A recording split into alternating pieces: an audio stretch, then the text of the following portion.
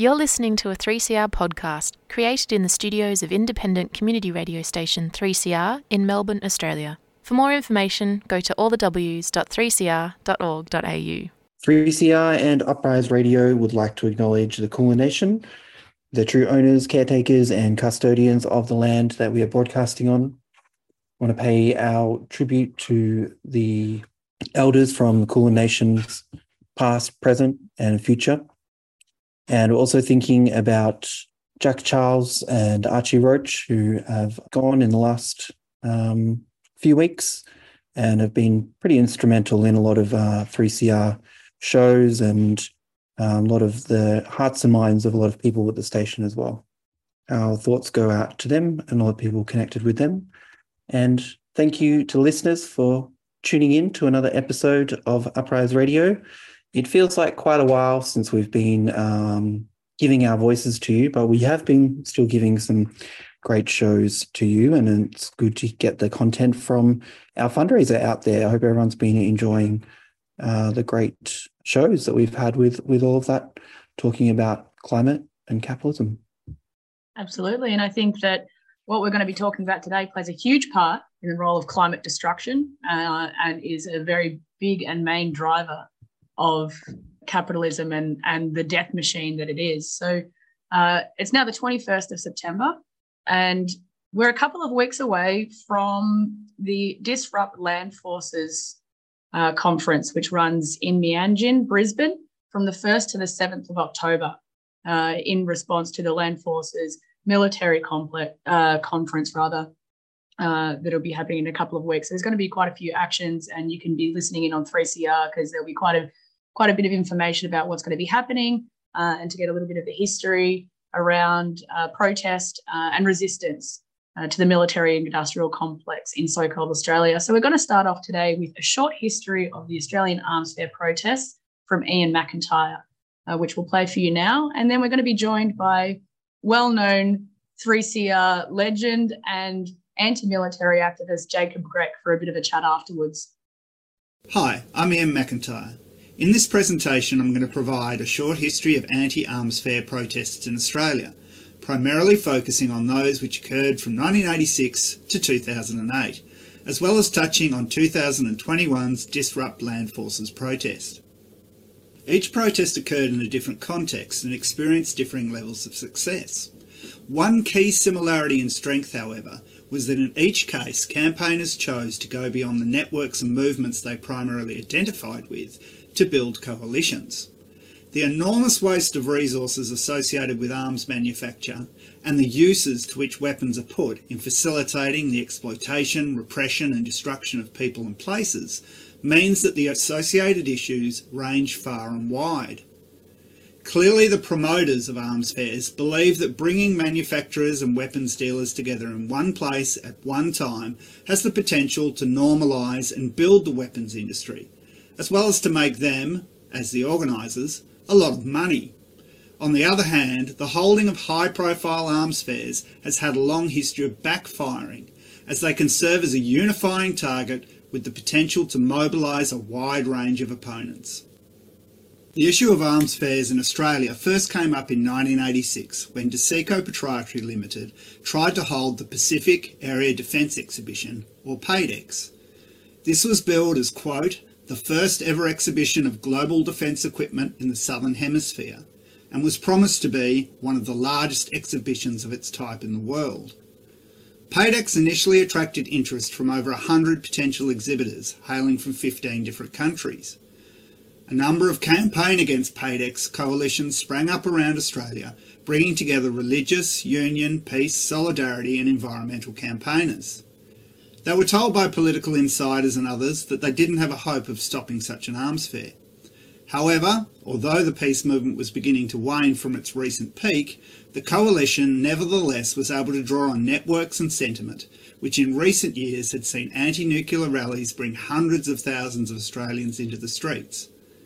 The Nuclear Disarmament Party had won over 7% of the national vote in 1984. These achievements were, in turn, linked to over a decade of protests against uranium, US military bases and US warship visits.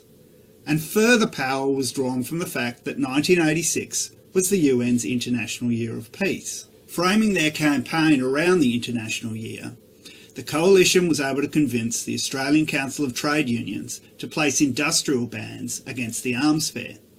This forced the event to be moved from Sydney to Darwin. It was subsequently abandoned as the Federal Australian Labor Party government, under great pressure, eventually refused to lend its support. Jessico did not give up, however. Following the Paydex debacle, the company drafted in former National Return Services League President Sir William Keys.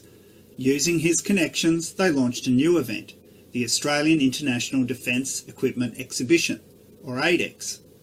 By this time the peace movement was in decline, and the federal government had released its 1987 Defence White Paper, calling for a dramatic increase in military spending.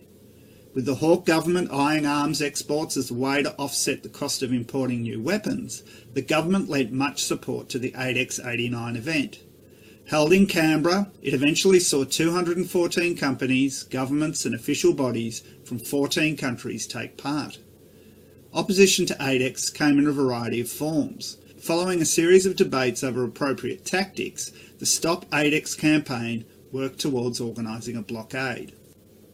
Whilst the 1989 protests were unable to majorly disrupt the arms fair, they succeeded in drawing attention to the issue, and off the back of this came 2 years of frenetic campaigning. This came in the context of many new activists being mobilised and older ones re-energised through protests against the Gulf War, which was the first conflict the Australian government had officially been involved in since Vietnam. The Dili massacre in East Timor and the ongoing war in Bougainville, both of which involved forces using Australian-made military material, further intensified a focus on the arms industry. And a series of recent forest blockades had demonstrated the ability of disruptive action to shut down destructive activities. Tapping into this upswell, the Stop ADEX campaign branched out significantly in 1990 to include supporters in every state. Regular protests were held outside arms companies and state ministries, and an enormous lobbying and education campaign was run by a myriad of churches, unions and social justice organisations. Various union bodies passed resolutions against the arms fair, whilst the Australian Capital Territories Trades and Labour Council endorsed a picket line of the site and provided numerous resources. A women's telephone link-up was also organised across all the states of Australia, allowing feminist networks to share information and organise for a women's action in Canberra. With the national campaign gaining momentum, July 1991 saw an initial victory for the campaigners, as the ACT's government moved to cancel Jessico's booking at the National Exhibition Showgrounds. After Jessico threatened to sue for breach of contract, the ALP-led minority government backed off from a full cancellation, but held firm in passing a motion to, quote, endorse the principle that the Australian Capital Territory should not be used for promoting the international arms trade. With this in place, it was made clear to Jessico that ADEX would not be held again on territory government property. Thanks to all this, campaigners went into ADEX 91 with the wind at their back. Securing a campsite directly across the road from the exhibition site gave them an extra advantage, as protesters could literally wake up, roll out of bed and start blockading. Indeed, they quickly got a jump on Jessico by turning up a week before ADEX 91 was officially to begin. Picketing of the site kicked off early and mushroomed into a major blockade involving up to 2,000 people and closing off all entrances. Groups congregated at and occupied different entrance points based on their political beliefs and tactical preferences. Those adhering to strict non-violent action principles blocked one gate with their bodies and star pickets. They engaged in dialogue with the police and checked that horse floats and vehicles coming in and out of an equestrian show were not being used to sneak in ADEX-related equipment. Another gate at the other end of the exhibition site saw a different set of activists build barricades, which were later set alight, out of car bodies, pickets and barbed wire. Literally occupying the middle ground between these two gates, another set of protesters combined the use of tripods, parked vehicles and physical picketing to further deny Jessico the use of the showgrounds. At points, police cut through fences to get equipment in, and with kilometres of fencing to defend, some protesters kept on the lookout, wandering from gate to gate. Unprepared for such a large and determined blockade, and with DESICO unable to get their displays on site, police repression increased. Canberra's paramilitary operations support group were brought in and paraded before protesters with shields and batons, whilst members of the Australian Federal Police were also drafted in from across the country. In response to the rising level of police violence, the majority of protesters remained non-violent, using humour, such as singing Monty Python's Always Look on the Bright Side of Life, to relieve tensions. The police eventually launched a huge operation, taking over 180 protesters into custody.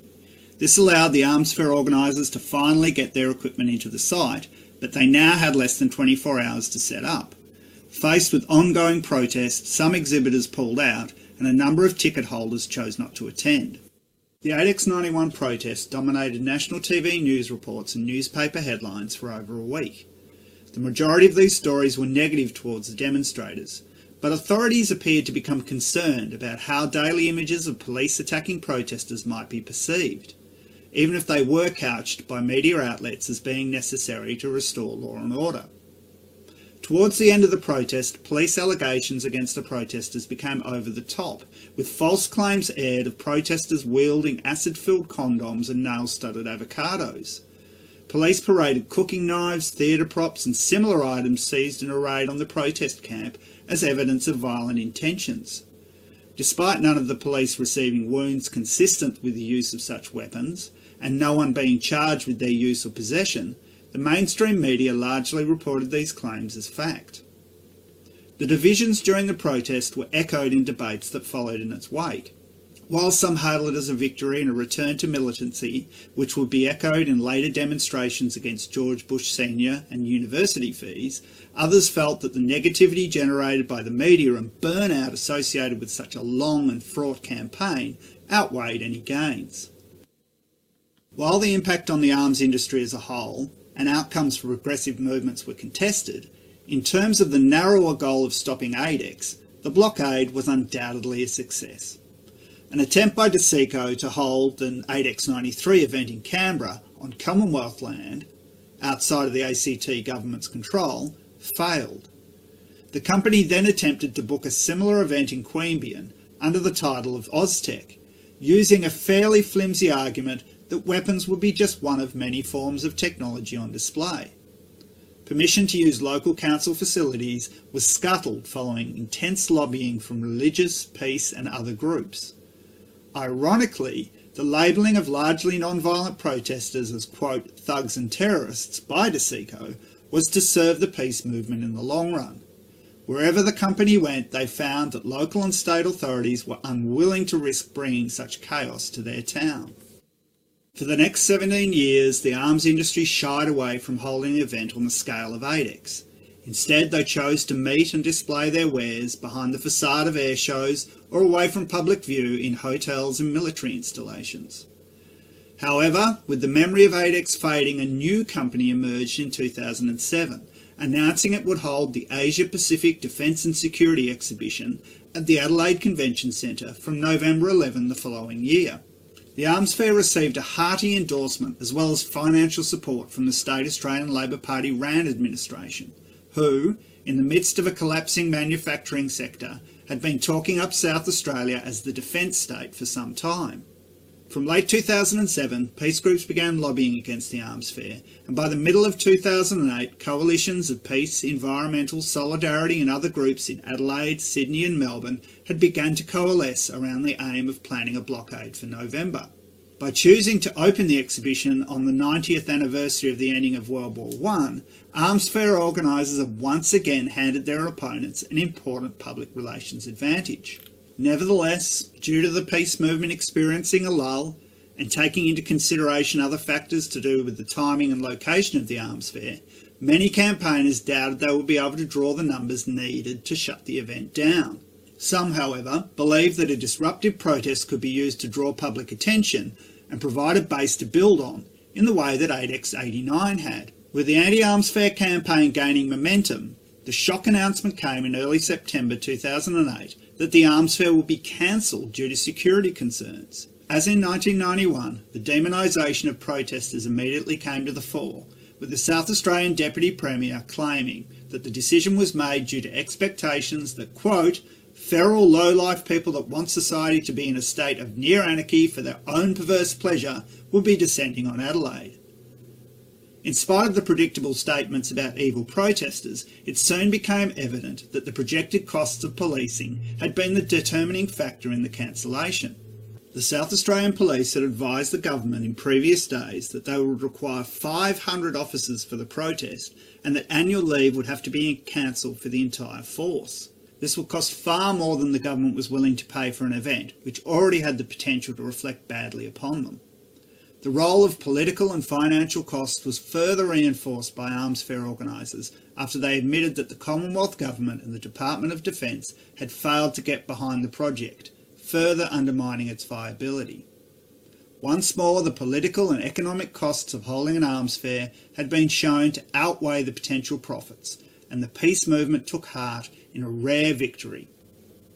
The weapons industry once again returned to low-profile gatherings and the use of air shows.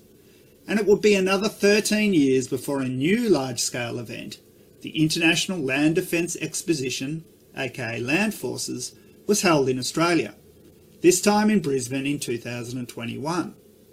Despite occurring in the midst of a pandemic, with lockdowns taking place in other parts of the country, this too was opposed by a coalition, which, under the banner of Disrupt Land Forces, brought together 300 people to engage in 7 days of protest. Equipment was occupied before and during the arms fair, and a launch held involving solidarity fires being lit in Musgrave Park and the highlands of West Papua. Noisy and creative protests plagued local arms firms and the expo, all of which resulted in community building, 37 arrests, and much media coverage. So we just heard there from Ian McIntyre giving a short history of the Australian Arms Fair and the protests that have sprung up in resistance to those arms fairs. And we're joined now by Jacob Grech, who is a presenter on a Friday rave, an anti-military campaigner, and was instrumental in the Stop ADEX campaign back in the late 80s and early 90s. Hey, Jacob. Yeah, how are you, Mercedes? James? Also a part of that protest in Adelaide too, Jacob. Yeah, well, so were you.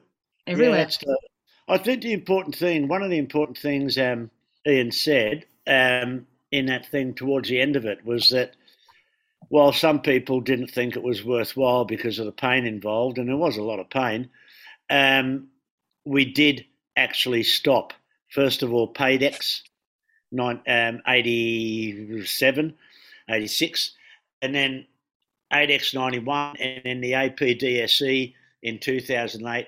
We stopped them, and the peace movement, we haven't got a lot of experience in winning, to be brutally honest about it.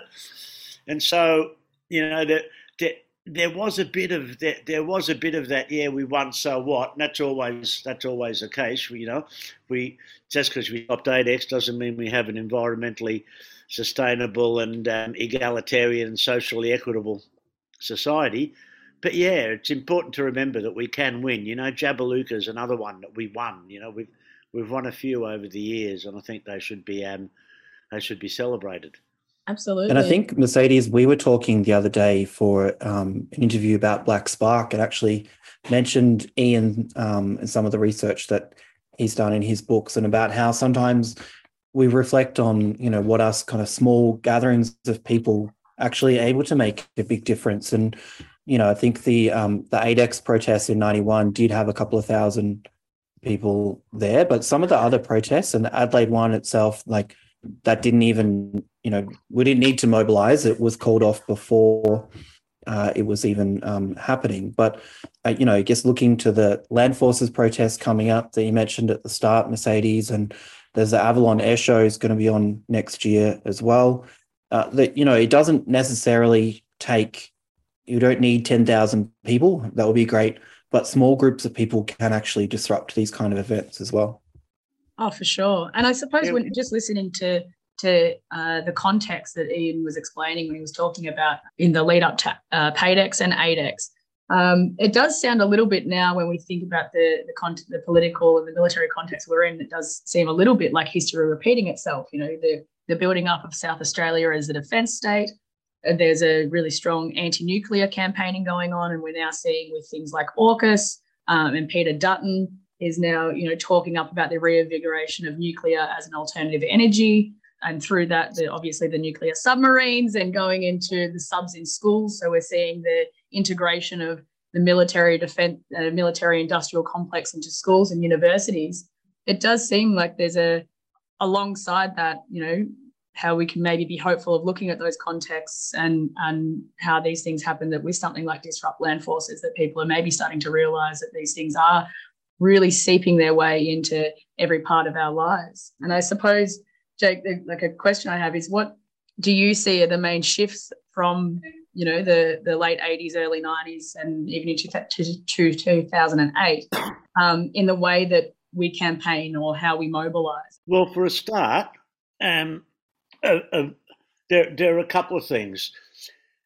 Since 2001, the World Trade Center attack, we've been the Western world commenced what they called a war on terror, and that we know that's bullshit. But what it's led to is the securitization of our society.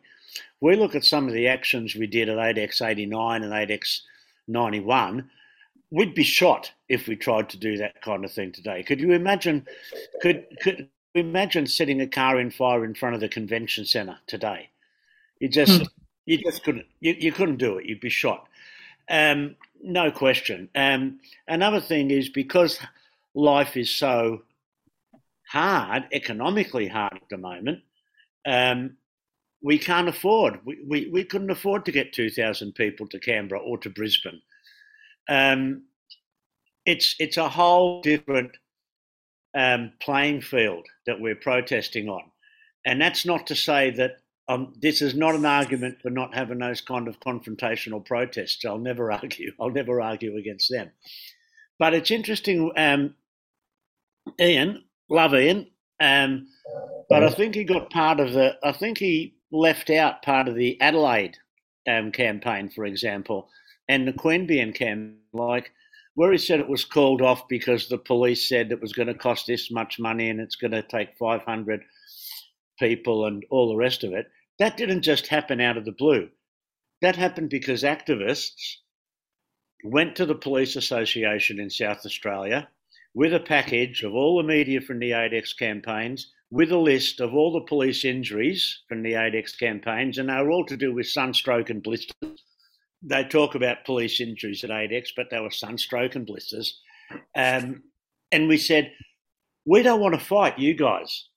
This is not what we want to do. Therefore, we're willing to sit down and discuss with you non-violent resistance techniques, blah, blah, blah. Bullshit. Of course they knew it was bullshit. We were saying bullshit. It was negotiation. But what we actually did is we forced the police and we forced the state government to say, well, this is what's going to happen. You can't say that this happened out of the blue. And we went to every major shopping precinct within a kilometre of the convention centre, and we said, listen, we just want to be clear, this is not against you. However, letting you know 6 months in advance that this is going to happen on your streets. And so the whole Chamber of Commerce and Industry came out opposed to it.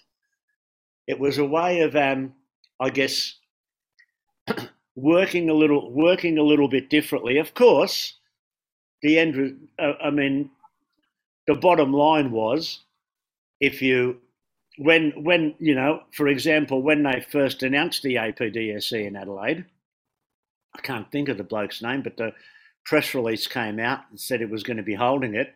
I immediately called him and asked him if he was the bloke, Mike, whatever his name was, who was doing the APDSE. He said, yeah, who are you? I said, I'm the bloke organising a protest against it.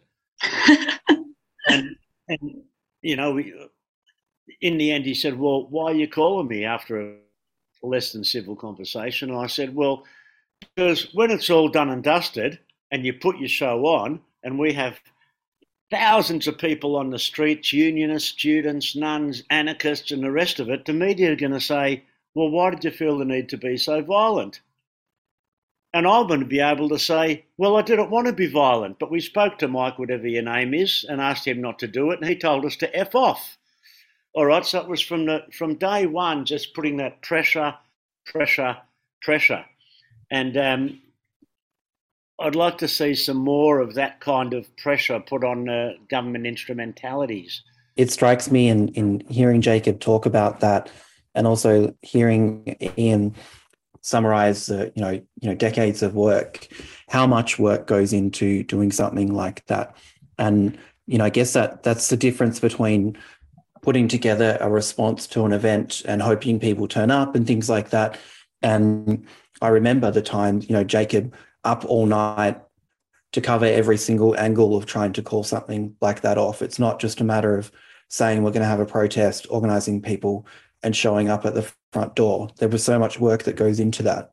Yeah, unless you're given that opportunity and those skills to be able to do that. And I think, I guess it's really hard, and it comes down to that idea of needing to bridge that gap between the activists that have done these things before and the new people that come in, with their own ideas, that some of which will be better than the ones that happened before, and some things that need to combine from the past. And I think that's where it's so great to have, this show, even, our show today, that is combining those things. Ian has told a really good summation of how the activists have done this before, and combining that with yourself, Jacob, and being someone who's had those ideas to push the boundaries, to find different ways to be able to agitate and organize. It's just, not a question, I guess, but really invaluable. But I guess, how do you go about kind of setting those things aside, and what can the activists heading up to Brisbane or already in Brisbane be looking at trying to do? Well, one of the things from my perspective, and this is just my personal thing as an activist, back in the early 190, I think we made the statement that the first step in challenging the masters of war was to expose them. And so I think the first thing one of the things I'm trying to do as part of my little separate campaign about this is talk about the different companies who are going to be at Land Forces. Like, we all know about Lockheed Martin and Raytheon and all the rest of it, but I'm just looking, I've just opened the Land Forces website now, and I urge everyone to do this. Go to the Land Forces website, which is landforces.com.au, and you'll be faced with a participating exhibitor list. And on that exhibitor list, if you go down, there's all kinds of companies, not, as I say, the Raytheons and Boeings and everything, but you think Avon, what do? Have a look at their website. They make respiratory systems and helmets and things, and Babcock, who are huge engineers in the defence industry. You go down, Bartlett Engineering in Ballarat. Most people in Ballarat would consider they make blinds. Excuse me, but they also make carriers for their troop carriers and the Humvees and all that kind of thing. And that's the thing I think I'd like to point out as part of this, is that we think of the arms industry. Well, no one makes a battleship anymore. No one makes an aeroplane. It could be the little foundry, the little engineering workshop round the corner from where you live or from where your family live, that are making the washers or the spring clips or the paint or the tyres. It's just about every large, medium-sized up engineering and manufacturing business in Australia is supplying the defence industry. I wish we could keep chatting, Jake. We're just about out of time for this afternoon show. Hear more of this every week at 5 o'clock on a Friday rave on 3CR. But yeah, to all listeners, if you can get up to Meanjin, to Brisbane for the Disrupt Land Forces Conference, which is happening on the 1st to the 7th of October this year, definitely head up there. There's going to be a lot happening. And I just want to say before that also, this coming Thursday, the 22nd of September, at 1:30 p.m. meeting at Birrang Ma. Warriors of Aboriginal Resistance have called a rally to abolish the monarchy and that sovereignty has never been ceded, because we know that British colonialism has inflicted death and destruction and violence on First Nations peoples everywhere. So make sure you get down to that at 1:30 this coming Thursday, the 22nd at Birrang Ma. You've been listening to a 3CR podcast produced in the studios of independent community radio station 3CR in Melbourne, Australia. For more information, go to allthews.3cr.org.au.